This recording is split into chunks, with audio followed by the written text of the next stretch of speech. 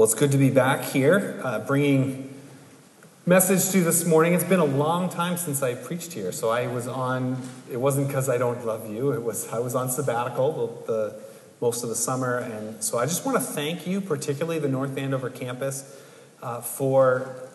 just in general for the blessing of it is to be able to take a break and to refresh, but also for sharing Pastor Brian with the rest of the church. He was preaching more in Andover than normal, and so back to rhythm. He'll be here most weeks, but that is so for me to be able to go away. He did that, and it impacts everybody. So I want to especially thank North Andover campus for that, and it's just really good to be back. I was scheduled to preach here a couple weeks ago, but we had explosions. There was fire, and I'm still, as some of you are, I'm still without heat or hot water and at the parsonage, and it makes it hard to shower and do cooking and just kind of normal everyday things. But we're alive and we're safe and we're grateful, but a little bit.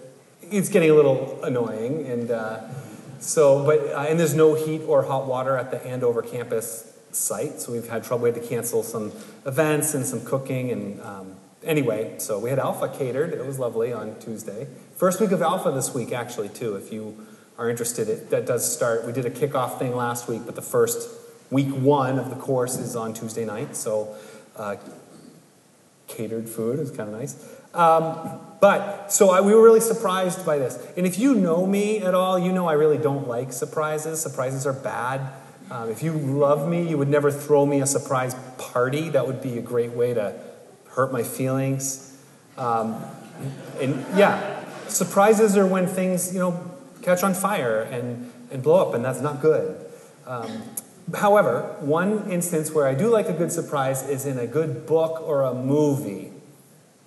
And when there's a little plot twist or a little surprise thing that you weren't expecting comes up, that's a good kind of surprise. And actually, in this text that was just read for us, in Romans chapter 12, we had a little bit of an unexpected thing that happens, a little bit of a surprise for us. And I want to show you that, what happens. And we have not been studying the book of Romans, so if you're not familiar with it, the first 11 chapters of this letter that Paul is writing to the church in Rome, he's explaining what God has done to rescue a world that is lost and dead in sin, and what Jesus Christ has accomplished on the cross. So he is describing the gospel, the good news of Jesus, that we are saved and rescued by this good news, what Christ accomplished on the cross. And when you embrace that good news by faith, you want to worship. You want to praise the God who's done that for you.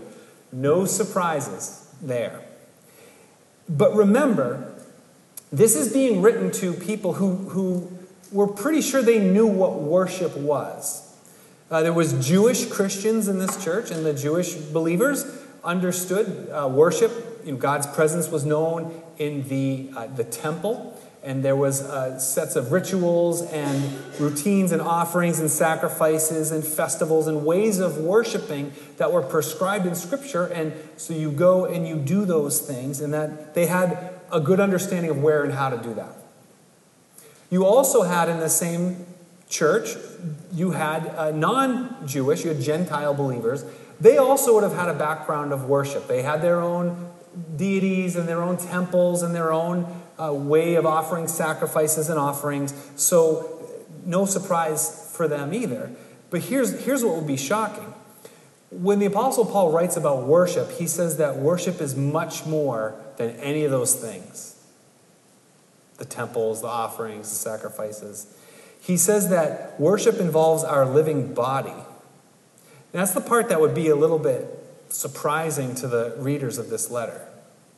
In many of them, the worldview of the day was that the body, the living body, really wasn't that important. The body is deficient.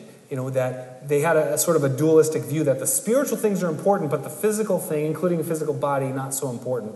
And for us too, I think, you think about our bodies get achy and they break down and they get doughy, and it's a body. How can this honor, worship is about my spirit. It's about this thing out there that's invisible. It's not as concrete as my body in my everyday life.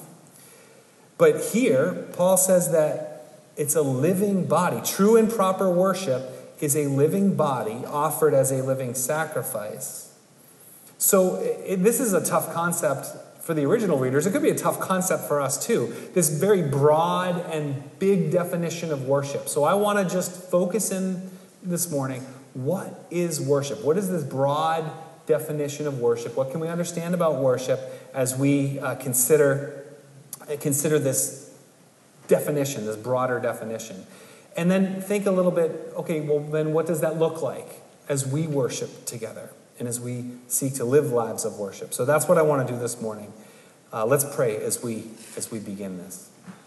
So Father, as I have said and as we believe, you deserve this. You are worthy of us getting together and coming to this place and giving you praise.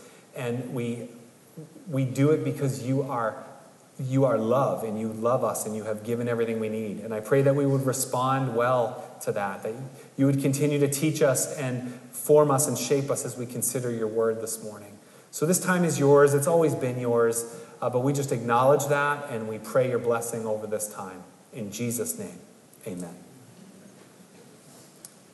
So what is worship? So I want to notice three things from this passage that paint this broad picture, this broad definition of whole life worship. The first thing is that worship is a response to God's mercy. We see this in verse 1. In view of God's mercy, we offer our bodies as living sacrifice. Again, the first part of this letter has all been about what God has done for the world, and now the response to that is to give thanks. Once you understand what God's done, you realize that you want to worship. Therefore, worship is not primarily something that I do. Worship is not about me reaching out to God to try to accomplish something or get something from God. Worship is about him reaching out to me and he giving me something, and then I respond to what he's done. You see, he initiates and I respond. Worship is not what we initiate and then he responds to our worship. Do you see the difference? So worship is a response to God. And therefore, not everybody worships. And the Apostle Paul, earlier in this letter, he wrote this. He was writing about those who did not respond in faith to what God had done. Romans chapter 1, verses 21 to 23 says, although they knew God, they neither glorified him as God nor gave thanks to him, but in their thinking became futile, and their foolish hearts were darkened. Although they claimed to be wise, they became fools, exchanged the glory of the immortal God for images made to look like mortal men and birds and animals and reptiles. His point is this: God made his presence known to the world through creation, but not everybody worships. Not everybody responds to what God has done. They substitute it for other things and other false forms of worship. And I know I've heard it said, and perhaps I've even said, everybody worships something, which is sort of true. That everybody has something in their life that has the most value or the most importance in their life. But worship with this broad definition, not everybody worships. That some people do not respond to what God has done in giving him thanks and praise, and they do their own thing.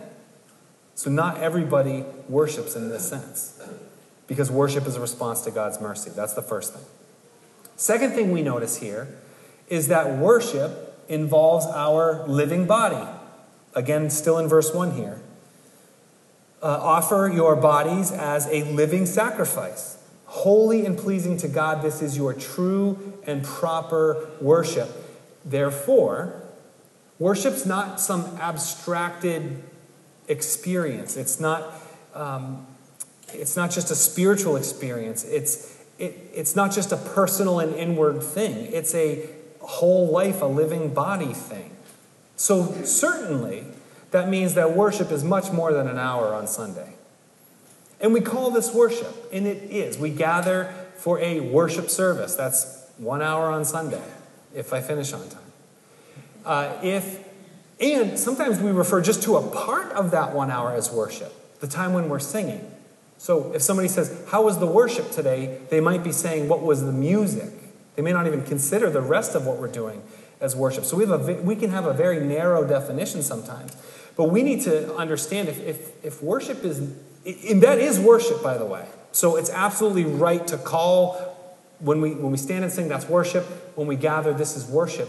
But if worship is my living body, then there's no sort of sacred time and secular time. We got to erase that divide between the sacred and the secular and understand that we are called to worship in our streets and in our homes and our workplaces. Which is very different than how the readers of this letter would have understood worship, but also very much the same. If a Jewish Christian said, yes, worship is at the temple or it's best at the temple because God's presence is experienced at the temple. That's where his glory resides. But since Christ, we now, by his Spirit, his temple is everywhere. His presence is with each of us. And 1 Corinthians 6 says, your body is a temple of God's Spirit. So God's presence isn't just in a building, it's in us. Worship was always in God's way. It was always sort of in the order, and here's the rules and the rituals and the sacrifices. Jesus came to fulfill all the rules, all the law. He was the ultimate sacrifice. And so he's done all the ceremonial stuff that needed to be done. So what's left? The only law left is the law of love. Romans 13:8, later in the same letter, Paul teaches, let no debt remain outstanding except the continuing debt to love one another. For he who loves his fellow man has fulfilled the law. There's this aspect of all this ceremony and ritual that Jesus fulfilled, but the only thing left is that we go and we love. And that's something that we do not just at certain festivals or certain days, we can do all the time. Worship was always for God's glory. What glorified God? What pleases God? Jesus said, on John 17, I have brought you glory. This is Jesus, God the Son, praying to God the Father. He says, I have brought you glory on earth by completing the work you gave me to do. So what is going to bring glory to God is completing a mission. The mission was to love him and to love people and to make disciples as we go about our lives. That's the mission. So God is glorified as we complete the mission. And again, that's not something that can reside in one place or 1 hour. And we've got a few weeks to unpack these notions. This is sort of I want to set the framework for this new sermon series of whole life worship and in keeping this bigger and broader definition right at the forefront. So first of all, response to God's mercy, it involves my living body. And then thirdly, worship is a transformational force as we understand this broader definition. Look at verse 2. Do not conform to the pattern of this world, but be transformed by the renewing of your mind. Then you will be able to test and approve what God's will is, his good, pleasing, and perfect will. If we look at verse 1 and verse 2, we see there is a connection between worship and a life of worship and being changed and the things that my actions and my thoughts and my understanding of God's will, these things are connected. They are related. And Brian talked about this a couple weeks ago when everybody was here right after the explosions and everything. He was talking about how when we are in Christ, we are a new thing. We're a new creation. So we have new priorities and new values, and a new thing is being done. It changes our perspective. And then we see the world differently, and when we see the world differently, we discover what God is doing in the world and in our lives. That's God's will. But a lot of times, and certainly, people who aren't necessarily Christians or people of faith, but sometimes Christians too, we want spiritual guidance and we want God's guidance, but we approach it really in the wrong way. We're prone there's almost this magical view that God is going to give me signs and I just need to tap into these signs that God is giving me, or God's going to just give me, God's going to, just give me an urge or some kind of message. And God can do that, certainly, give you signs and prompt you. But really, if we think of all of life as worship and we're constantly on the lookout for what God is doing and giving him praise for it, we are understanding that God is guiding us. We are understanding his will as we worship. So let me say it this way. It's not so much about how God guides us, but who is it that God guides? Proverbs 11:3 says, "The integrity of the upright guides them." It's that as we act in faith and as we walk in righteousness, God is guiding us through that. It's not just about us finding some mystical thing out there.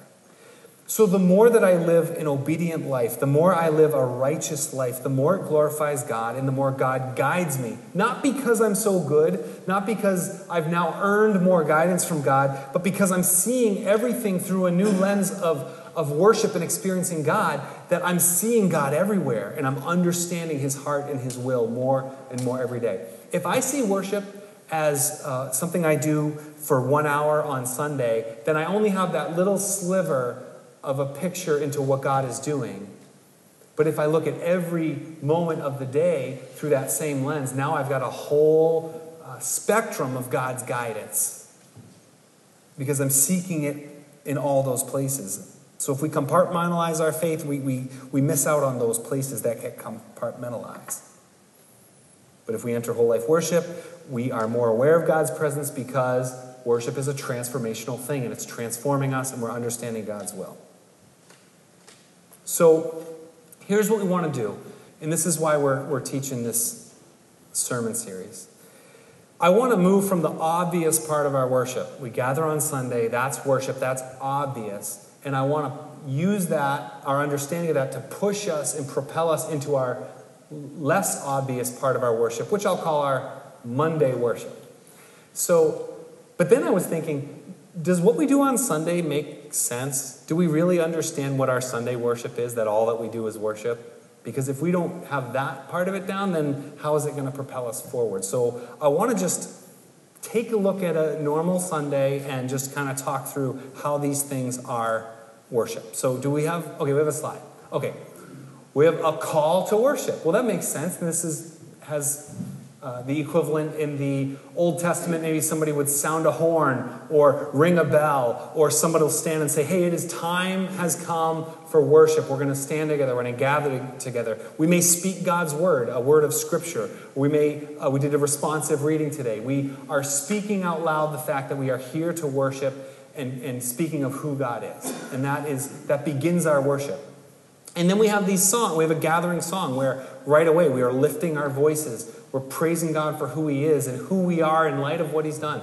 Again, I feel that's sort of an obvious expression of worship. That makes sense to most people. And then we have announcements. Now, are announcements worship? I think they can be. And I think they should be. And actually, we make announcements in our worship because we are a community. That we are not just called to worship individually, but we're called to be together. And when we're all together, we talk about the life of the community. This is what God is doing. This is what we are doing together, to gather, to grow as disciples, to know what God has done for us in deeper and more meaningful ways. So even our announcements are part of our worship because it reminds us that we are not just individuals and that we are pursuing God together in all these different ways. That's why we let you know about upcoming stuff. It may not always feel that way, but consider that. Then we pray. We will use a prayer or a creed. Most oftenly, we'll pray the Lord's Prayer, or we will say together the Apostles' Creed. I'm going to come back to that in a minute, because that's going to take some more explaining. Then we sing, again, songs of praise, and often our songs are just the words of Scripture, that speaking of God's character and his heart and his goodness and returning him praise for that. And then we pray. And again, a prayer is very much like a song. When we get up and pray, we're thanking God, we're praising him, but we're also lifting our needs to him. When you pray for something that you need, the need of our community, the needs of our world, our individual needs, it's acknowledging who God is. It's acknowledging that he is sovereign. The only reason we pray is because we believe he can actually do something. We actually believe that God is in control of all things and over all authority and rulers. So we pray.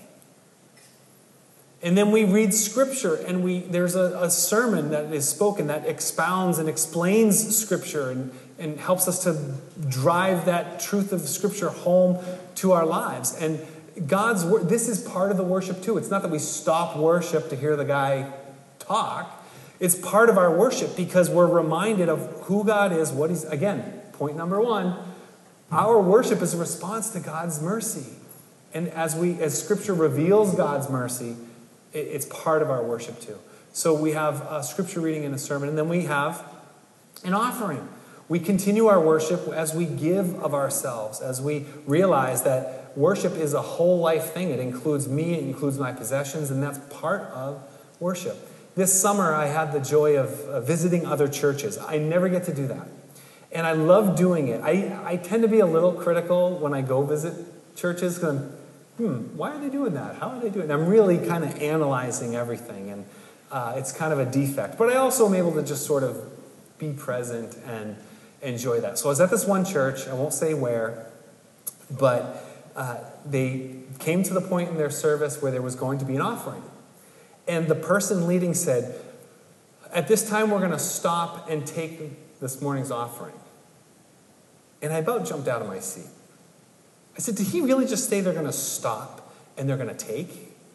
I would say, right now we're going to continue our worship in the giving of our offerings. There's a big difference between stopping and taking and continuing and giving.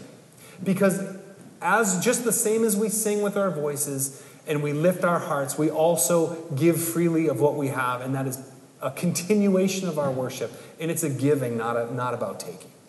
So that is part of our worship. And then we have more singing and then a word of benediction. Benediction is a word of blessing, and my hope is that as words of blessing and words of sending are spoken over you, over this group of people, that in some way it would propel us to continue a life of worship as we walk through the doors.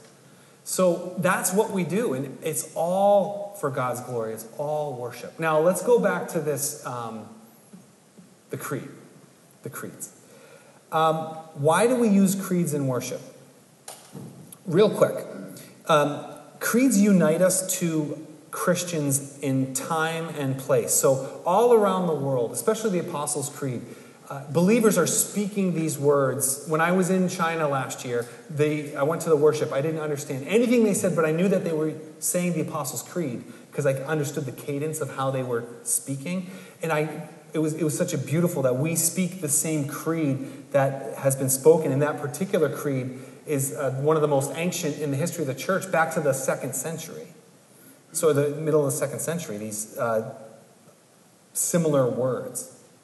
I went to, this past summer, on part of my sabbatical, I was in London.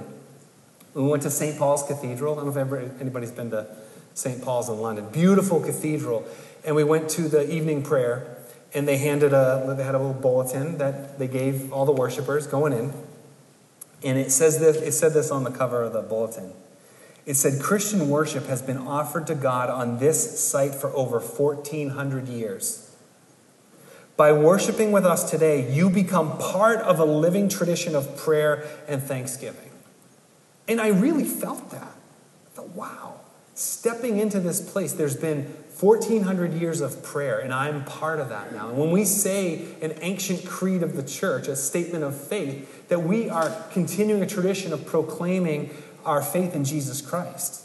So it unites us to people everywhere, and it unites us to each other. We are here in this place because we believe something. We believe God did something on earth, that he accomplished something, and we praise him for it, and we state that Jesus Christ was crucified, dead, and was buried, that he rose again. That our faith is very historical, and we're stating the truth of our faith, and we share that. It unites us. And it reminds us, if our faith is historical, it's not just a path. It's not just an idea. It's not a philosophy. It's about good news. It's about what he's accomplished. And that prepares us to worship, because worship is a response to God's mercy and what God has done. But what we've recently come to realize is we need to make some changes to the creed. And I say that we're not changing the Apostles' Creed. It was not written in English, so there's some translation issues.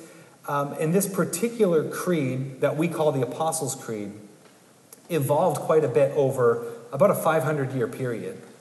So from the middle of the 2nd century to the middle of the 7th century, to about the words that we say today, it kind of grew and changed. And it was, the Apostles' Creed specifically was a tool of the church to teach people the faith. It wasn't some of the other creeds of the church, and not to get too church history geeky on you, but other creeds of the church, for example, the Nicene Creed or the Athanasian Creed, they were written at a specific date, at a specific time, and specific words, and it was signed off on by councils of church leaders. And they were responding to particular false teaching or heresy.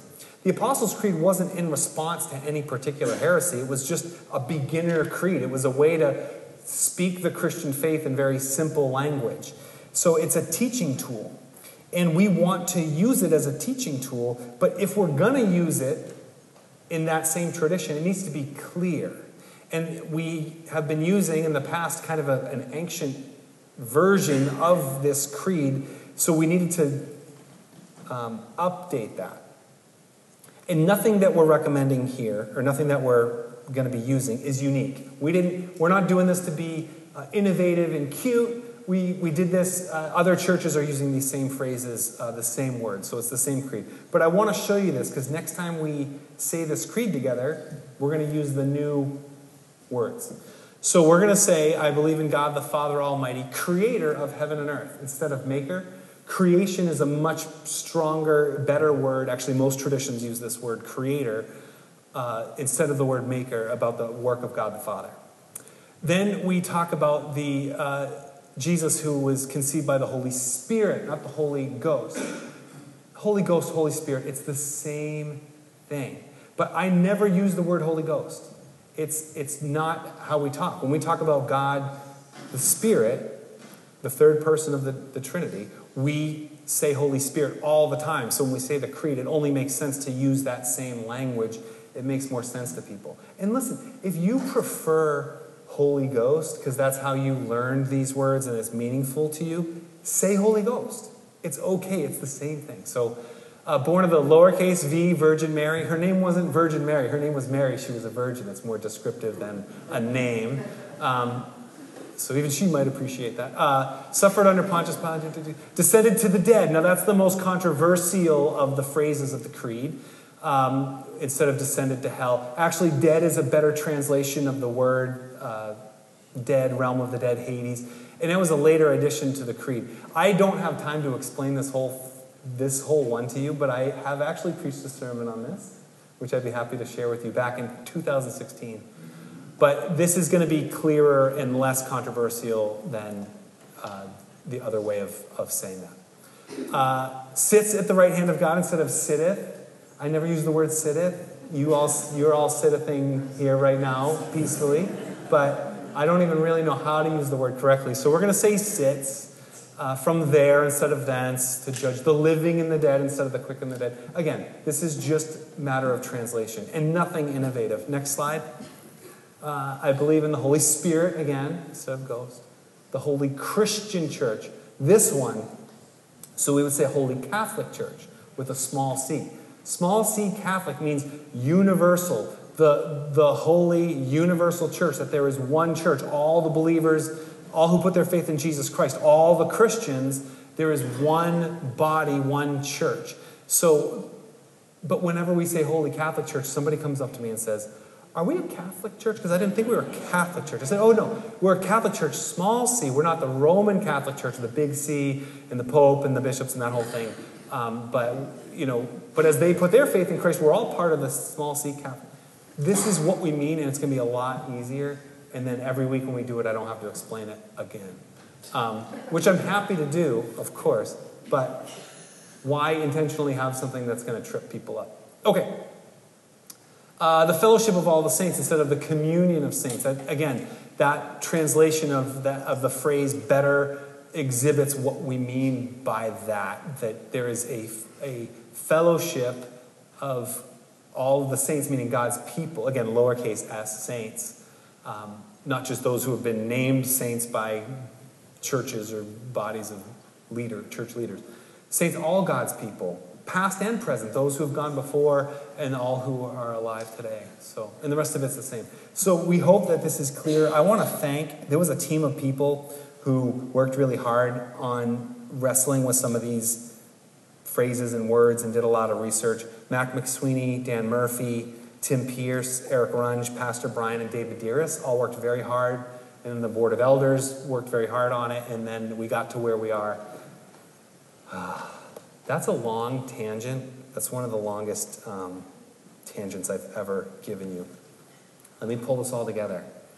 We want our worship that we understand, including when we say a creed together, all that we do to make sense to us, to help us to worship God, so that as we leave this place, we see those same things in our lives. So if prayer is part of our Sunday worship, prayer can be part of your Monday worship. Where does prayer happen in your day? How can you foster a life of prayer? Scripture on Sunday. Where is Scripture part of your Monday worship? It might be obvious. You might sit and read the Bible, but maybe there's something that happens in your day that reminds you of God's Word, something that you saw or experienced that displays the truth of God's Word, that brings it alive to you. Again, singing on Sunday, I get that, but what does singing look like on Monday? Maybe you just sing in your car, you sing in the shower, but what sings as you work? Are there ways that you can go about your day that has harmony and is an act of praise to God? Did worship actually happen? How do I know? And we've got this whole series to flesh this out together. May you see it. May you experience worship. God is worthy of our praise. He is worthy of all of our sacrifice in our life. May it be for his glory, and praise God. Let's pray. Father, I pray that as we explore this together over these next weeks, even today, Lord, whatever you're stirring in us and showing us, that it would propel us to live lives that seek to give you glory in all things, Lord. That it would change us as we worship, that we would know your will in deeper ways as we worship, as you transform us, as our minds are renewed and made more and more like your Son, our Lord and Savior, Jesus Christ. So we give ourselves to you, Lord. Be glorified. We pray it all in Christ's name. Amen.